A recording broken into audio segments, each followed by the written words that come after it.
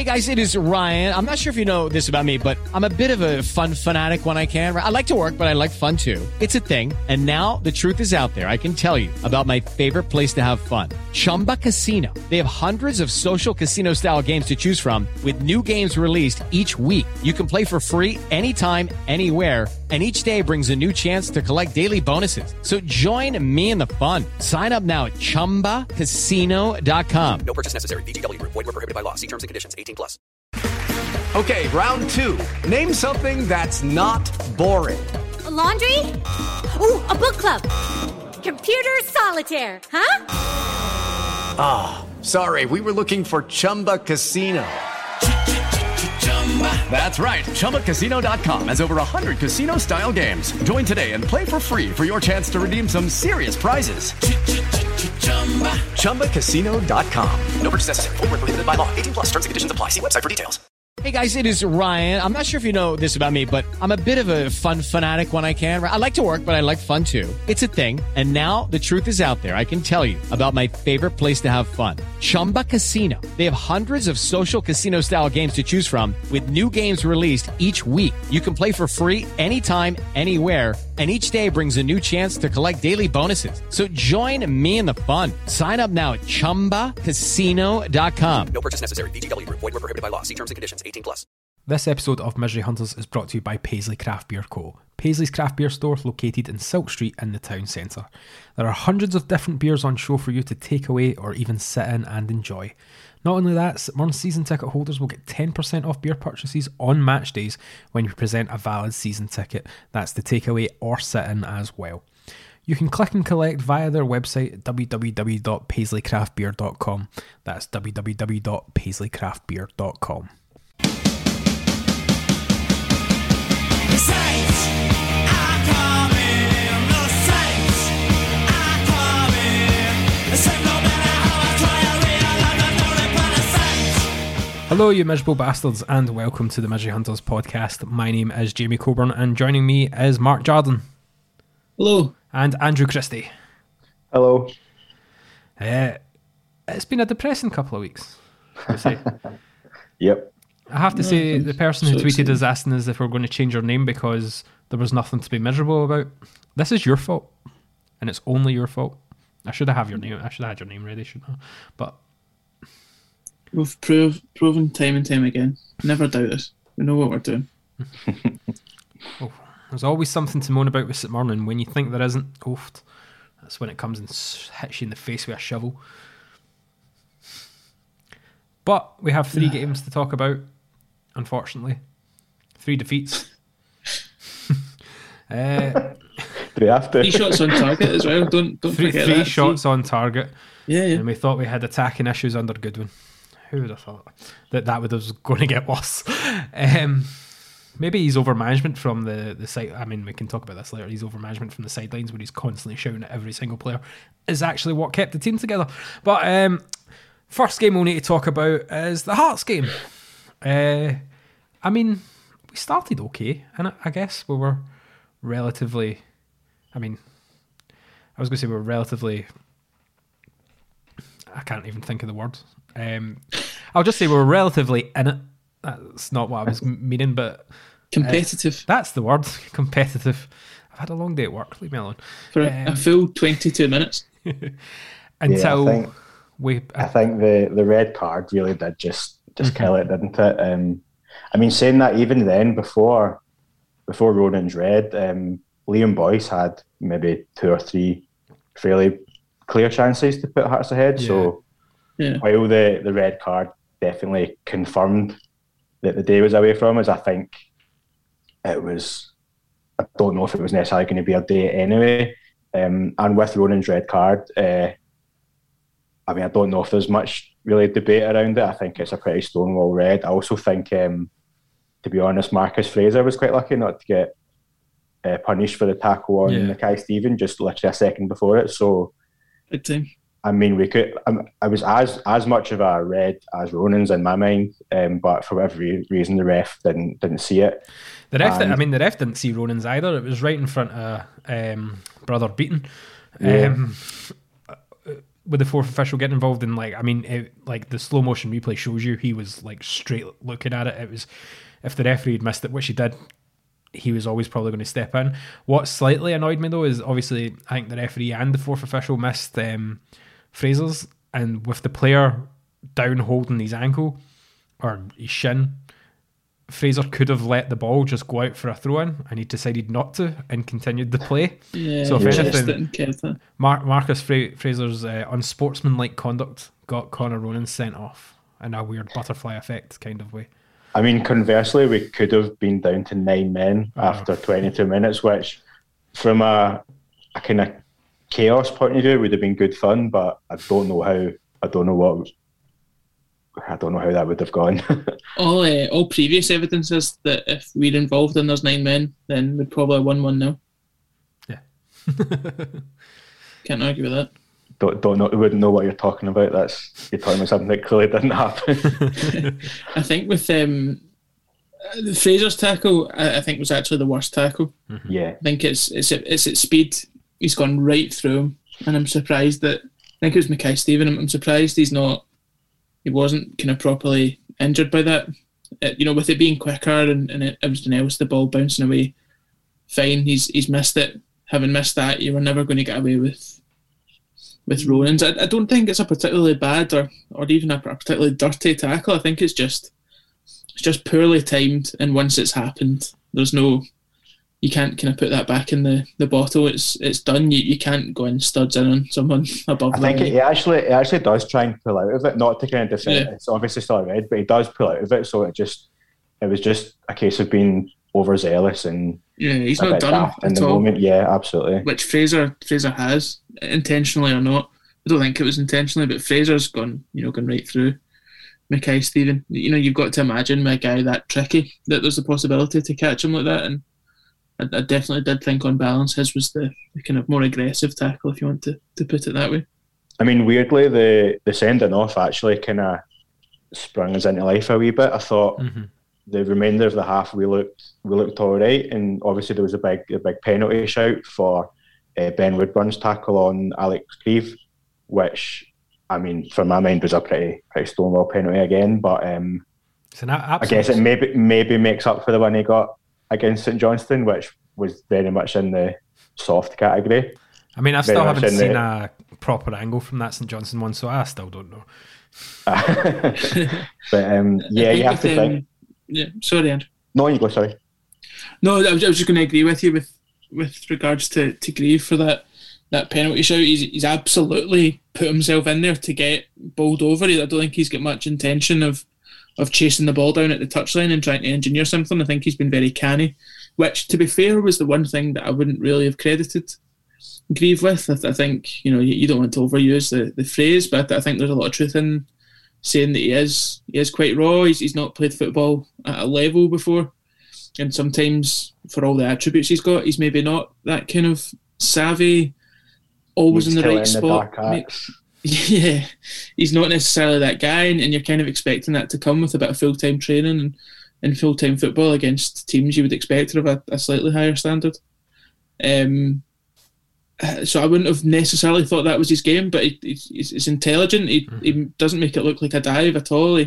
He just does that thing where he speeds up, gets in front, and then just drops a half yard of pace out of his run. He's not thrown himself down or anything like it. He's genuinely been bundled over, and I think that makes it all the more frustrating that it's not led to a penalty. Obviously, we'll talk about this game later, but we seen him do it against Celtic as well at one point, which completely enraged the quite amateur-ish commentary team. But a thing or two about them as well. We'll talk about that game later. But I think the referee's performance on a whole was pretty bad, because I'm pretty sure Hearts did get denied a penalty that might have been a penalty. Or was it a handball? Handball, that was and it was like pretty much for me, looked stonewall. It was against Dunn. Was it Dunn? Power. Was that just before Power pretty much picked? Oh yeah, it was Power. It was. We had there was two kind of back to back where was it Beninghamini that missed? God, you said the name, not me. Could have had one from him, which was, could have gone either way. And then the power one, I think, was it not that long after that? They kind of offset each other. It all adds up to being a poor refereeing performance, and I'm not having enough support from his officials. Mm-hmm. But I don't think it changed the game. I think if we were to get that one, then you could probably give Hearts the other one.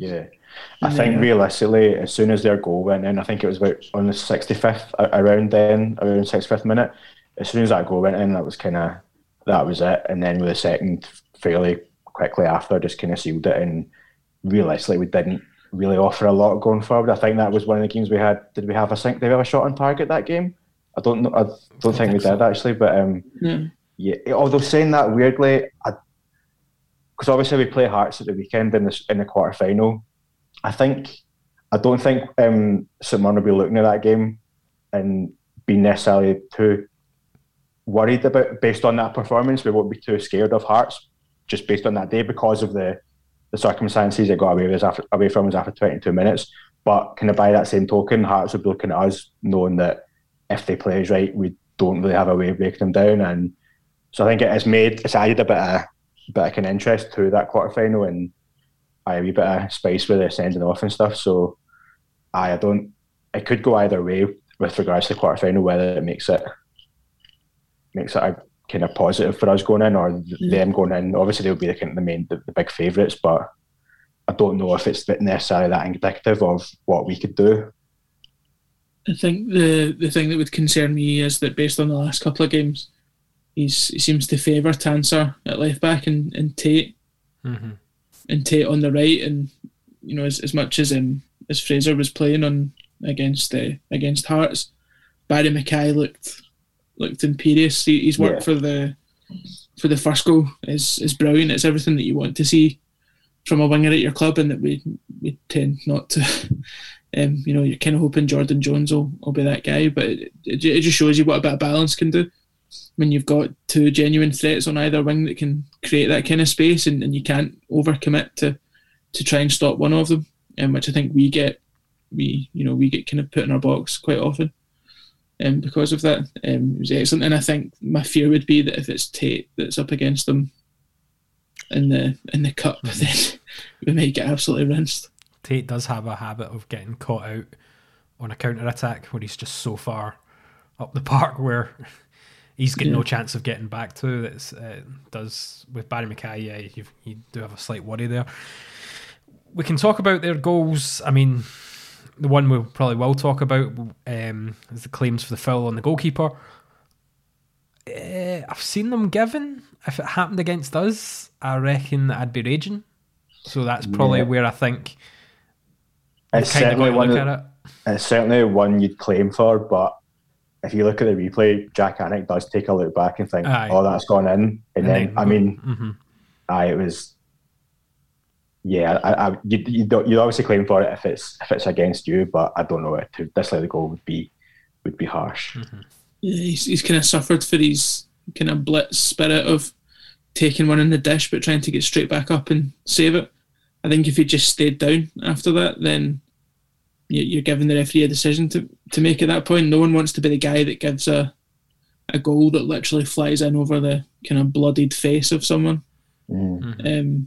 But once he gets up and dives about and then has the look and then goes down, you're never kind of bringing it back for an injury that you've just been made aware of. You're not getting that. So I think it was still a bad refereeing performance, based on all that I've seen and all that I've been told of what else. But to be honest, the red card that we got wasn't a bad decision. Mm-hmm. And I don't actually think there was a huge amount wrong with the decision for that as well. There was plenty of other wrong ones that kind of rule each other out, but I think for that one we'd have been fortunate to get that go in our favour. We'll move on to Celtic Park and the return of the dreaded formation. I mean, I guess at Celtic Park you can kind of accept that, especially the way Celtic have been playing. They've got extremely fast players and you kind of just want to stifle and make it very, very hard for them, which we did for quite a certain amount of period. But yeah, I think you almost have to go back five against against Celtic in the way that they shape up with their three forwards and then at least two of the midfielders really piling in. It'd be, you'd be shooting yourself in the foot to go at that with less personnel. It's just maths at that point. I think we need to accept that we're not going to get that much possession. We're going to have kind of bigger, stronger bodies to cope with what's getting thrown into the box, and then you're relying a lot on those wide players to try and push on and do something in front of it if they can. And it didn't work in the end, but it wasn't a rotten performance. We were in the game for. I thought we defended really well, actually. Yeah, absolutely. I think it was probably the right call. I've got issues with other aspects of the selection, but I don't think going to the back five for that game was a bad idea. What is your main issue for that selection? That would be Curtis Main, Jamie. Is it? Okay. That is one point I was going to bring up, and I'm pretty sure it'll be a talking point in another match about to come up as well. Curtis Main starting against Celtic. When I saw the lineup, I was like, "Oh shit!" But it did give me vibes of like Jim Goodwin's strange lineup against Celtic at Celtic Park. I can understand why you play Main in this match. You're essentially going to be defending the most. As you said, you're going to need big, strong bodies in there. He'll come back and he'll defend set pieces and whatever, and then he's big enough, in theory, to launch a ball up to. However, it's still Curtis Main. And I don't think playing a Celtic team like that, you're ever going to get much change out of throwing the ball 50 yards. That their centre halves are playing in the centre circle the majority of the game. I think if you're going to steal a chance against Celtic, it's much more likely that it's going to be getting the ball in behind Carter Vickers and Starfelt when they've got other things on their mind. Juranovic and was it Taylor that started at left back for them, are so high up the pitch and have such an attacking role in mind that and we've seen it with other teams playing against them in Europe and whatever else during the season. They're there to be got at if you play at them in the right way, and I don't really think anyone's had joy out of them just lumping balls at a lump of wood up top. I don't think that's what works. You need to play through them. You need someone like Grieve who's hungry and playing on the shoulder, and if you put the ball 20 yards over Starfelt's head, he'll probably win a foot race to get to it. And it's not just about winning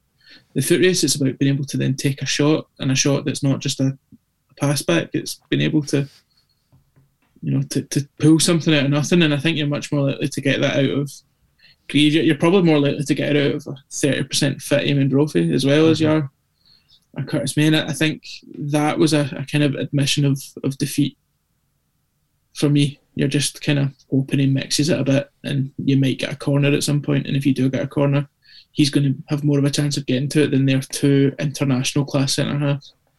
To be fair, that when Grieve did come on, he did cause some issues. Like and we've already kind of talked about how intelligent he is as a player and how he will find a foul and get it. But then, like, I remember him. I think he won 2 free kicks for us that we'd done absolutely nothing with, and it was just a complete waste. And you've really got to take advantage of those set pieces. Something we've not been great with for the past couple of years anyway. Especially against Celtic, I think certainly going into that game, they were one of the worst. They had one of the worst records at defending set pieces in terms of where their goals against it came from. So, yeah, the delivery's got to be better than it was on the night, because you get so few opportunities at Parkhead, and it's all well and good, because we did defend well. I think even both their goals came from kind of balls falling just to just a bit of bad luck. But you have to couple that good defence with some form of out ball, some form of attack. I just don't think the way to do that is Curtis Main up top on his own. Mm-hmm. What the back three did give us again, which I've missed, is that chance when Tanser switched it. So it must have been Tate bombing on, got to the touchline and rolled it back, and it was just behind Main. And then second most furthest forward player getting on the end of that to almost score is Joe Shaughnessy. Out of at Parkhead in a game where we've got 20% possession, and in open play, he's 90 yards out of position to try and put one in the 6-yard box. That's what I've missed, and it's what you don't get in a back four. So. Although I did see someone on Twitter say that we should start Shaughnessy and Grieve up front against Dundee. I'm all for it. I'll take it. I'd rather have Shaughnessy up front than Mullen. Danny Brigham Home Mullen. Is he related to John Brigham Home a Baker? Yeah. I mean, anything else you want to talk about in that match before we move on to the next one? Not massive, no. I think I've got issues with the back five or back three, whatever, in general, but not so much in a game like that. You know, going to attacking is as naive as sitting in and hoping to get luck out of that. So, just at that point, I was kind of happy to put it down to, you know, Robinson's had two fairly shit games to start on, like losing Ronan so early on against Hearts, and then a trip to Parkhead, which is a big ask for anybody. So at that point, I was just ready to kind of chalk them up to a bit of a false start, and which I guess brings us to Dingwall. Coming out of that Celtic game, I was like, you know, it was a pragmatic choice. It made sense at the time. I'm not going to complain about it. At least when we go to Dens, it will be a return to the, you know, the kind of fast-paced, positive attacking football that, you know, we've come to expect, not just from Goodwin since New Year, but from Robinson's Motherwell at their best, you know. And that lasted until about half one. Not Dens, Dingwall. We knew what you meant. But yeah, another back five. I don't know, do you think the fact of Connor Ronan still being suspended kind of forced his hand a little? Like, rather than play it like, we don't really have... Do we have another really attacking midfielder that we could have replaced them with? Not in the same kind of vein as Ronan, I guess, no. Mm-hmm. Kelty would be the closest, but he doesn't really drop back and look for the ball in the same way Ronan does. So I don't know, maybe if that's why... I don't know. And we'll get onto that in a minute. But, yeah. Dylan Reid? Well, Dylan Reid, he has been recalled. Why not? Give him that opportunity against Ross County. Like, let's have a look. Like, I'd rather Dylan Reid play in Connor Ronan's place than the back five that we selected. Like I kind of got it. Like, you've got two really fast like wingers from Ross County. You're looking to kind of stifle that, but it just didn't work. And the biggest point that where we lost that match was the halftime substitutions. Yeah, absolutely. Like bringing Curtis Main on for one of your most creative strikers against Ross County, and taking off Kelty to bring on Ethan Aaron.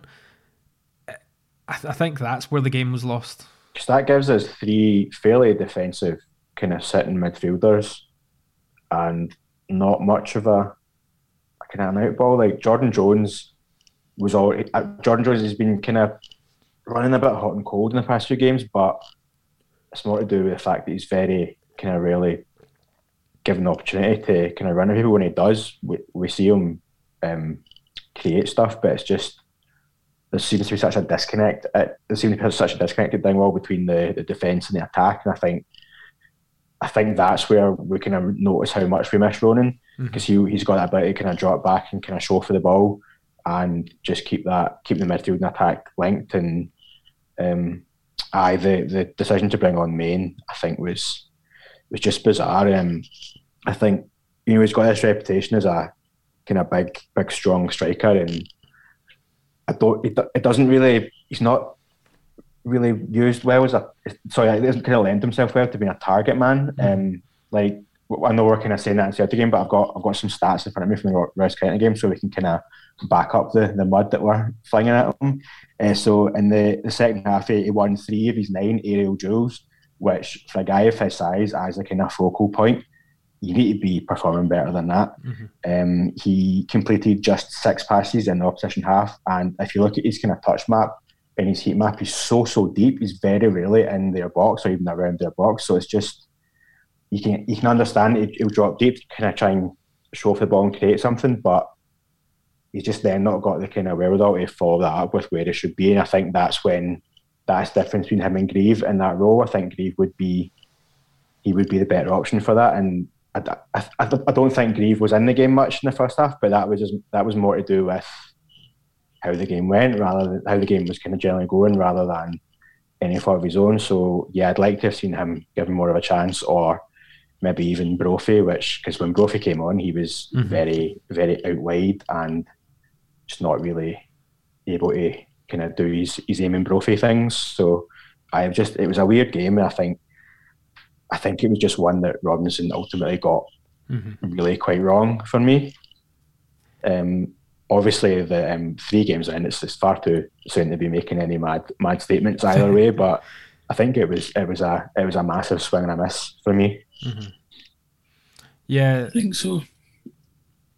And sorry, Jimmy. I think so. And to be honest, from my memory, it's similar to how he came in and started at Motherwell as well. There was a lot of missed opportunities in that first term, that kind of run from the summer to Christmas, and it was only really when he started to have his hand forced and was playing some of the younger guys that hadn't really broken into the team before that it all clicked. I might be remembering that slightly fuzzily, but that Hasty was out on loan until the beginning of the January, I'm sure, and he was a key part of that Motherwell team that really pushed on in the second half of that season. We should invite a Motherwell fan on.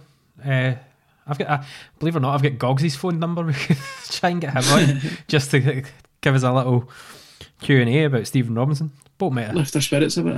Well, let's see what he has to say. But yeah, there's it's at half time at 0-0.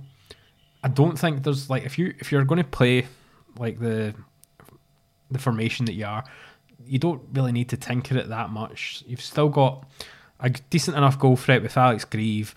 Greg Kiltie is always going to try and create as many chances as possible. I just don't understand where the decision to let's bring on another defensive midfielder and Curtis Main, was it let's switch to the long ball, but again, that's not the I was going to say that's not Curtis Main's game. What is Curtis Main's game? Answers on a postcard. We'll talk about the penalty decision. I actually can't remember what it was for. It's weird that he runs across Gogic and gets kind of...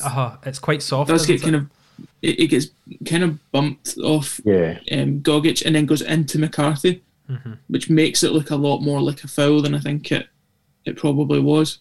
You can't necessarily complain because I think Gogic is a bit clumsy with his legs at the same time as pulling his hands out, which is kind of is nothing surer of saying to a referee, please give a decision against me, than kind of throwing the hands up while still kind of leaving the legs hanging about. And the fact that he then bounces off McCarthy, I think, makes it look much worse. So it's soft. If we got it, we wouldn't be complaining about it. We'd probably be glad of whoever took the contact. But okay, that's what it is. And of course, the contact, him falling into McCarthy was led to McCarthy going off injured, which I've not actually heard it and come at the club since, but hopefully it's not too much of a bad one. Communication on our injuries hasn't been that great because there's still not been a word on Anik. Did he have COVID? Is it an injury thing? Because I genuinely think he has been carrying an injury. He's went down a couple of times this season with I think a groin issue. I think Sports Scene said COVID. Okay. Because I don't know. I mean, did Lee Hodgson play for Kilmarnock? Because I know, are they not still roommates? Oh, very nice. Or housemates even? I don't know. He's carrying an injury would explain some of his kicking. That's what I've generally thought with his poor distribution. Because there has been a few times where he's held his groin area, kind of. And I don't know maybe whether he's playing through that to try and, if his contract's up at the end of the season and he wants a big move, if he's playing through it, but then surely that would come up in a physio. In a medical even, but we'll see. But yeah, I think the goaling thing for me with that, you're looking at a game where we've had almost 2/3 possession. We've had 2 shots on target against not that good a county team. I know they've had a wee run of games, but we had a run of games and we're not that good. Like, it doesn't necessarily mean much beyond you've had a bit of a purple patch from, Charles Cook and Hungbo and a couple of others, that we shouldn't be struggling. I don't think, at least offensively. With the best of respects to Ross County, I think if we have any kind of serious ambitions for a top half finish, going away to Dingwall, the kind of games we should be seeing away. So it was really, really frustrating to watch on Saturday. We'll move on to talking about the Dundee game, which is tomorrow night or tonight, depends when you're listening to this. This is really where Stephen Robinson is going to have to, I'm not saying we're probably the more level-headed of fans in the St Mirren world. I mean, there's already absolute knicker wetting going on right now. People panicking and throwing things out the window. Guys that have nicknames in the middle of their names on Facebook. Yes. Almost exclusively are the type of people that will be calling for him to get sacked already. And if he doesn't get a result against Dundee, I genuinely think some heads will completely explode and you'll be able to hear the fireworks from everywhere. I mean, surely... sorry, Andrew. You just hope that if, with the best of respects, us idiots can see that game on Saturday and see that formation is just not working, Curtis Main is not working, then you'd hope Robinson and his team will be looking at that as well and thinking, right, the 4-2-3-1 is what's worked so far. That's what when we went on the 8-game run. So let's just go back to that. We don't have to set up defensively against Dundee. Just play to the strengths of what we've been playing recently, and just Ronan coming back as well. It's going to be a massive boost for us. So hopefully you just do the smart thing. I do get it because it's a weird situation that Robinson's kind of finding himself in, and where typically when a manager leaves St Mirren or a club kind of around the bottom six, it's because their kind of predecessor was sacked for kind of poor performance or whatever. He's coming in replacing somebody who was poached for their successes. So it's a weird balancing act between not changing a winning formula but kind of still wanting to put your own stamp on in the squad. And I think maybe just slightly overreached on Saturday. And obviously I've seen people talk about he's quite in the past he's been quite loyal to his his guys, so I can see why Curtis Main would be his kind of go-to, but I just would hope that the thinking would be watching that on Saturday that it's an experiment that hasn't worked, and just revert to what has been working on Saturday. Sorry, tomorrow, Wednesday. Yeah, the only thing that I've not, in terms of what he said and how he's spoken about things, the only thing I've not liked so far was, I can't remember if this was post-game from the weekend or if it was in print or what it was, but he said, he came in and, with things having gone so well and with not having had the time to meet the players, he thought, let's try and keep things the same and kind of, keep that momentum.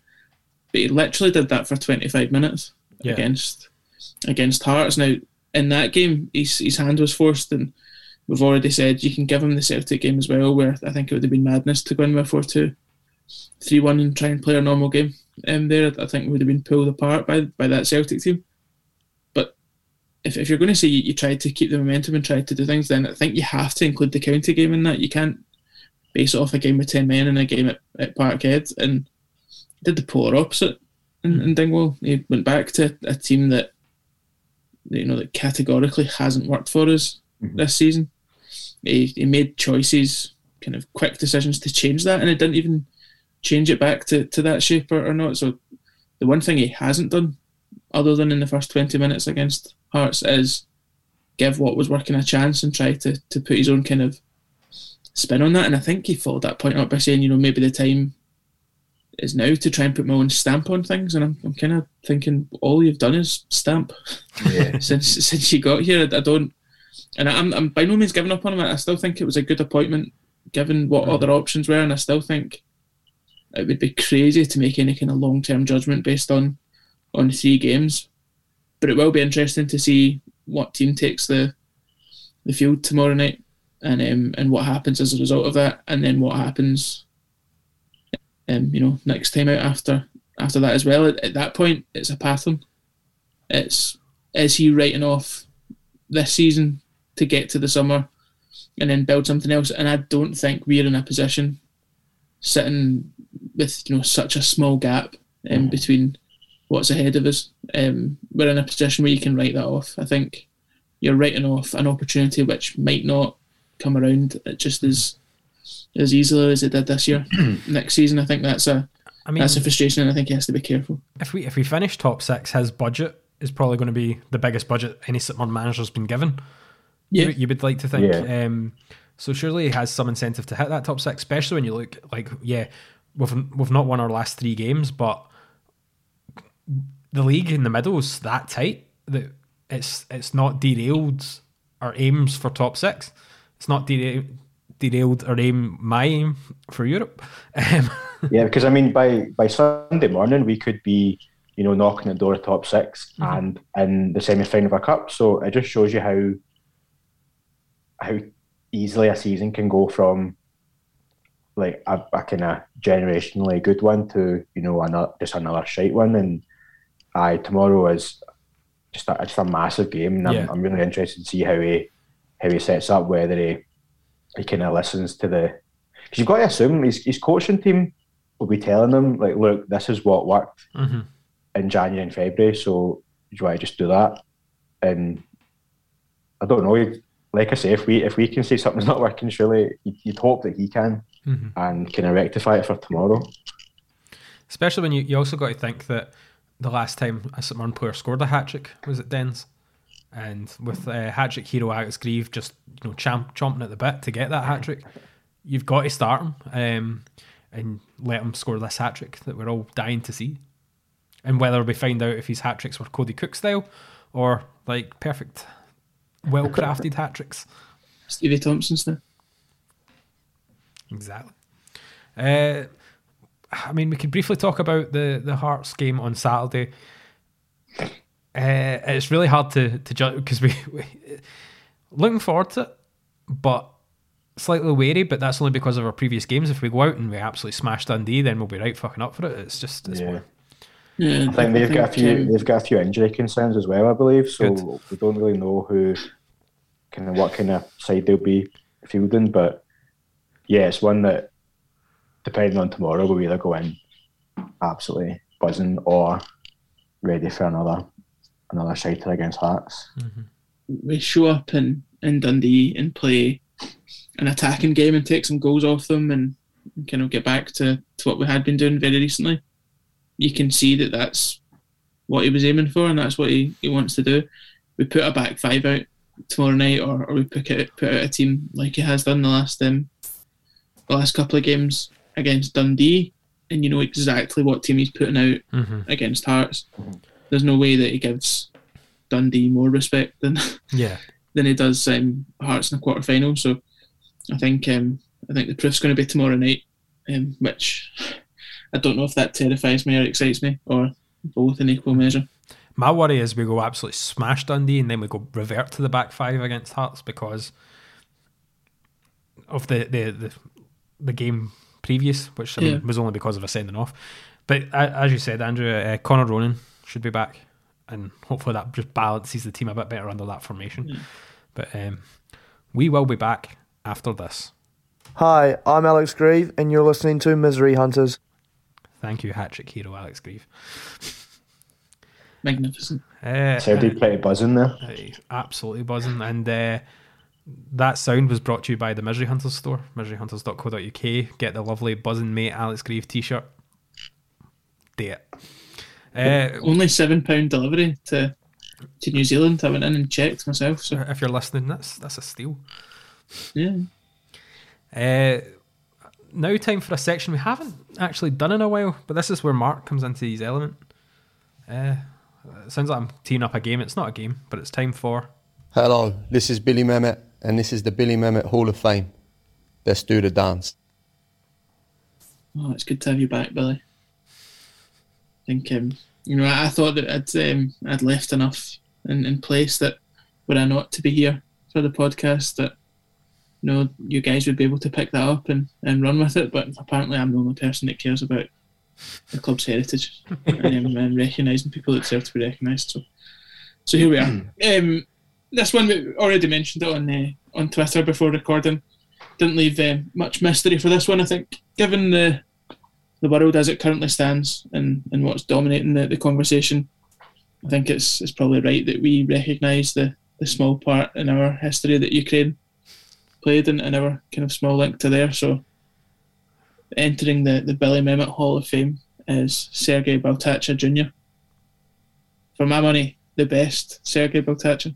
Oh. I say without any knowledge of his dad's career whatsoever. I think his dad had the better career. Yeah. Nah, they didn't play pace with him. I'd never played for Peter's Hill, so... or for Scotland under 21s. So get that up, you Sergei Senior. Who I believe is currently a PE teacher and Charlton coach. Yeah. So good on him. Sergei Baltacha Jr. was born in Kiev to his Soviet international dad and was an early member of the famous Dynamo Kiev youth team. How are you spelling Kiev here? K-Y-I-V. Just make sure. The correct way.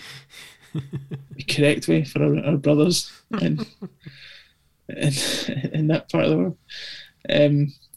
Part of the same youth team. Not the same. I'm not talking the Kiev 79s or anything, but the same youth team in general that put out Andrei Shevchenko, Sergei Rebrov, among many others. They know what they're doing.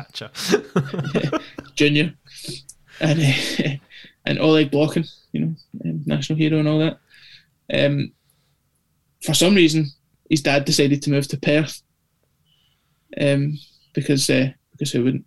Via Ipswich, and young Sergei ended up not pushing on while he was a member of the Dynamo youth team, but pushing on while he was a member of Canool Juniors in Perth, and through that earned a spot at the Buddies. More than 50 starts over 2 and a bit years, 3 goals.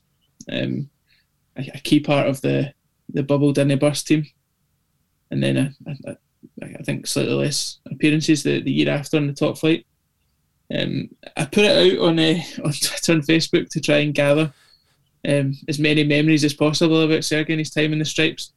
And apart from people asking which Sergei was talking about, and people not understanding if his late sister was actually his mother, not understanding if Sergei Jr. played tennis or not, the kind of main football memory that came back was his goal in a 4-1 demolition of Morton at Capello, a tap-in front of the wee Dublin end, and for that he'll always deserve our respect. He gathered a bit of headline, he grabbed a couple of headlines, making 3 appearances for the Scottish under-21s, which I think was not what many people expected, but also earned him the distinction of being the first Scottish player without any Scottish blood to earn a cap at that level or above. He was the first. He could have played, I think, under the kind of complicated rules at the time for Russia, Ukraine, any one of the home nations, and there was a third. There was a third other option that he could have played for as well, but he decided to play for Scotland.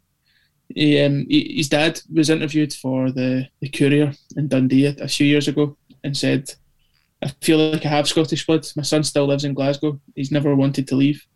When he played for St Mirren, there was a German club who wanted to sign him, and while he was over there, he phoned me. He said the weather was better, so was the money, but he just wanted to come back to Scotland, and so back he came. And fair enough, I'm not going to question that decision." He left for a couple of trials in England. He eventually signed, I think, for Millwall, but it didn't come to much, and surprisingly, after that, didn't secure kind of top level or full time football up here again. He played some juniors football. I think Andrew's already mentioned Peter's Hill, and then chucked it for a career in finance, which I think he still does, which is Scottish football's loss, but financing our capital city's gain. So I love Craig's comment in our WhatsApp chat that he worked with them but didn't know if it was the same one. I mean, how many people are called that? No, but that's the thing. There is another guy called. Well, he's also a footballer. so I didn't know if it was that Sergei Baltacha. I thought it was maybe the other one who was an international footballer and played at the Euros and the World Cup. In Sergei's own words, and I thought maybe the best way to finish this, given the reason that he came to mind for this one, is that he said around the time when he was getting his under-21 caps, I probably feel more Scottish than Ukrainian now because I spent most of my life here, but I'll never forget my roots. And I thought that's probably the fairest way to end it. My couple of memories of Sergei Baltacha, I remember it was either against Airdrie or Clyde. When at a certain age, all my memories of these games was their stadiums were very similar in the way the away fans went in. So I can't remember if it was Airdrie or Clyde. And we got a free kick outside the box, and Sergei Baltacha lined himself up to hit it, and everybody was like, "What? Don't let that fucking big idiot take it." Blah blah. And I remember my stepdad going, "No, I had a dream last night. That's going in the top corner." And what did he do? Slotted it right in that top corner. Beautiful, and never seen again. My other memory of Sergei Baltacha was in Chapman 0102. You could sell him for a good price, and that would essentially fund the rest of your team. DC, DLC, DMC, MC, all of the above. Him and Chris Ray, you could sell them, and that got you a good $2 million to spend. And I'll say this quietly, and Stephen McGarry, you could get a wee 1.2, 1.5 for Stephen McGarry. Also, randomly, was it Tom Brown you could sell for a bit? There was a few players in there that you could sell. Tom Brown's a bit older.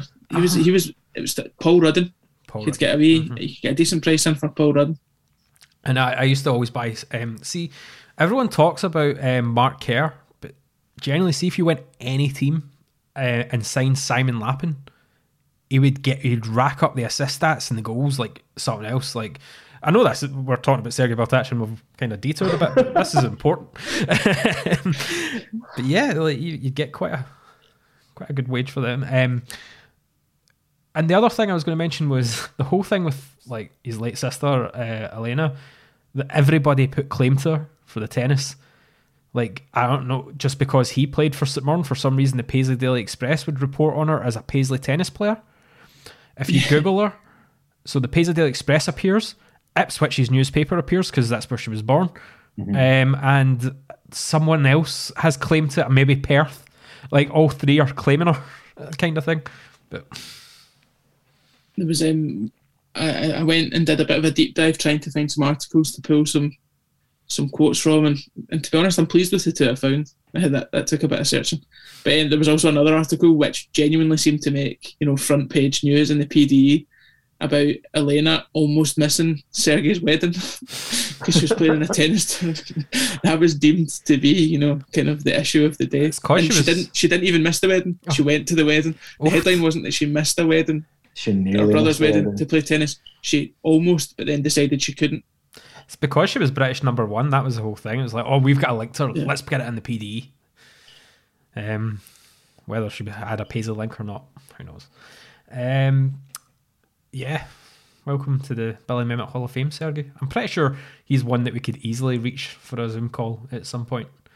Yeah, there was mention already on Twitter of someone. I mean, forgetting the fact that Craig worked at the same place as him. Someone else messaged me on Twitter and said that they worked.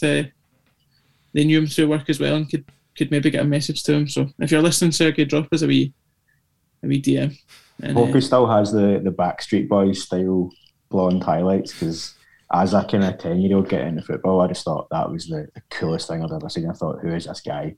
He's 19 feet tall. He's going to be the next Zinedine Zidane. And yeah, just loved the man.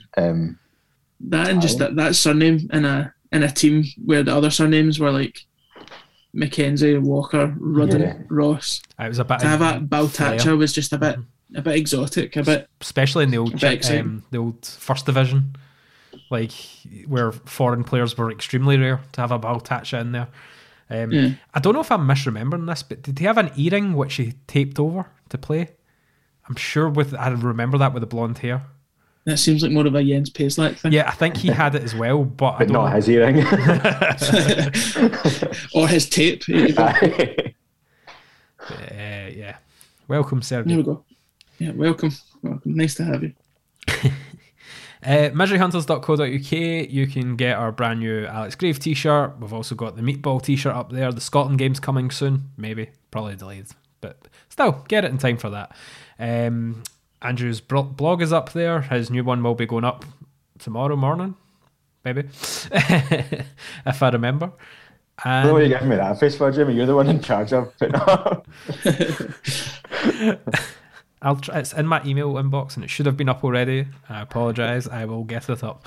So much in favour of Jamie being called out for admin on the podcast. When there's one person in charge of all the admin of the podcast, occasionally things get slipped. Right, okay.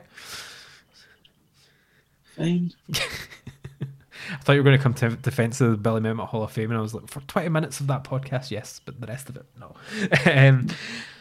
Yeah, and that's just, fuck Vladimir Putin. Fuck Mark McGee. Fuck Wraith Rovers.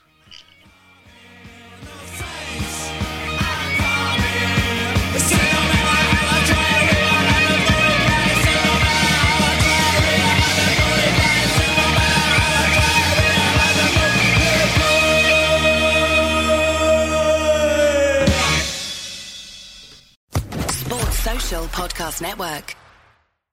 Lucky Land Casino, asking people, what's the weirdest place you've gotten lucky? Lucky? In line at the deli, I guess? Aha, in my dentist's office. More than once, actually. Do I have to say? Yes, you do. In the car before my kids' PTA meeting. Really? Yes. Excuse me, what's the weirdest place you've gotten lucky? I never win and tell. Well, there you have it. You can get lucky anywhere, playing at LuckyLandSlots.com. Play for free right now. Are you feeling lucky? No purchase necessary. Void where prohibited by law. 18+. Terms and conditions apply. See website for details.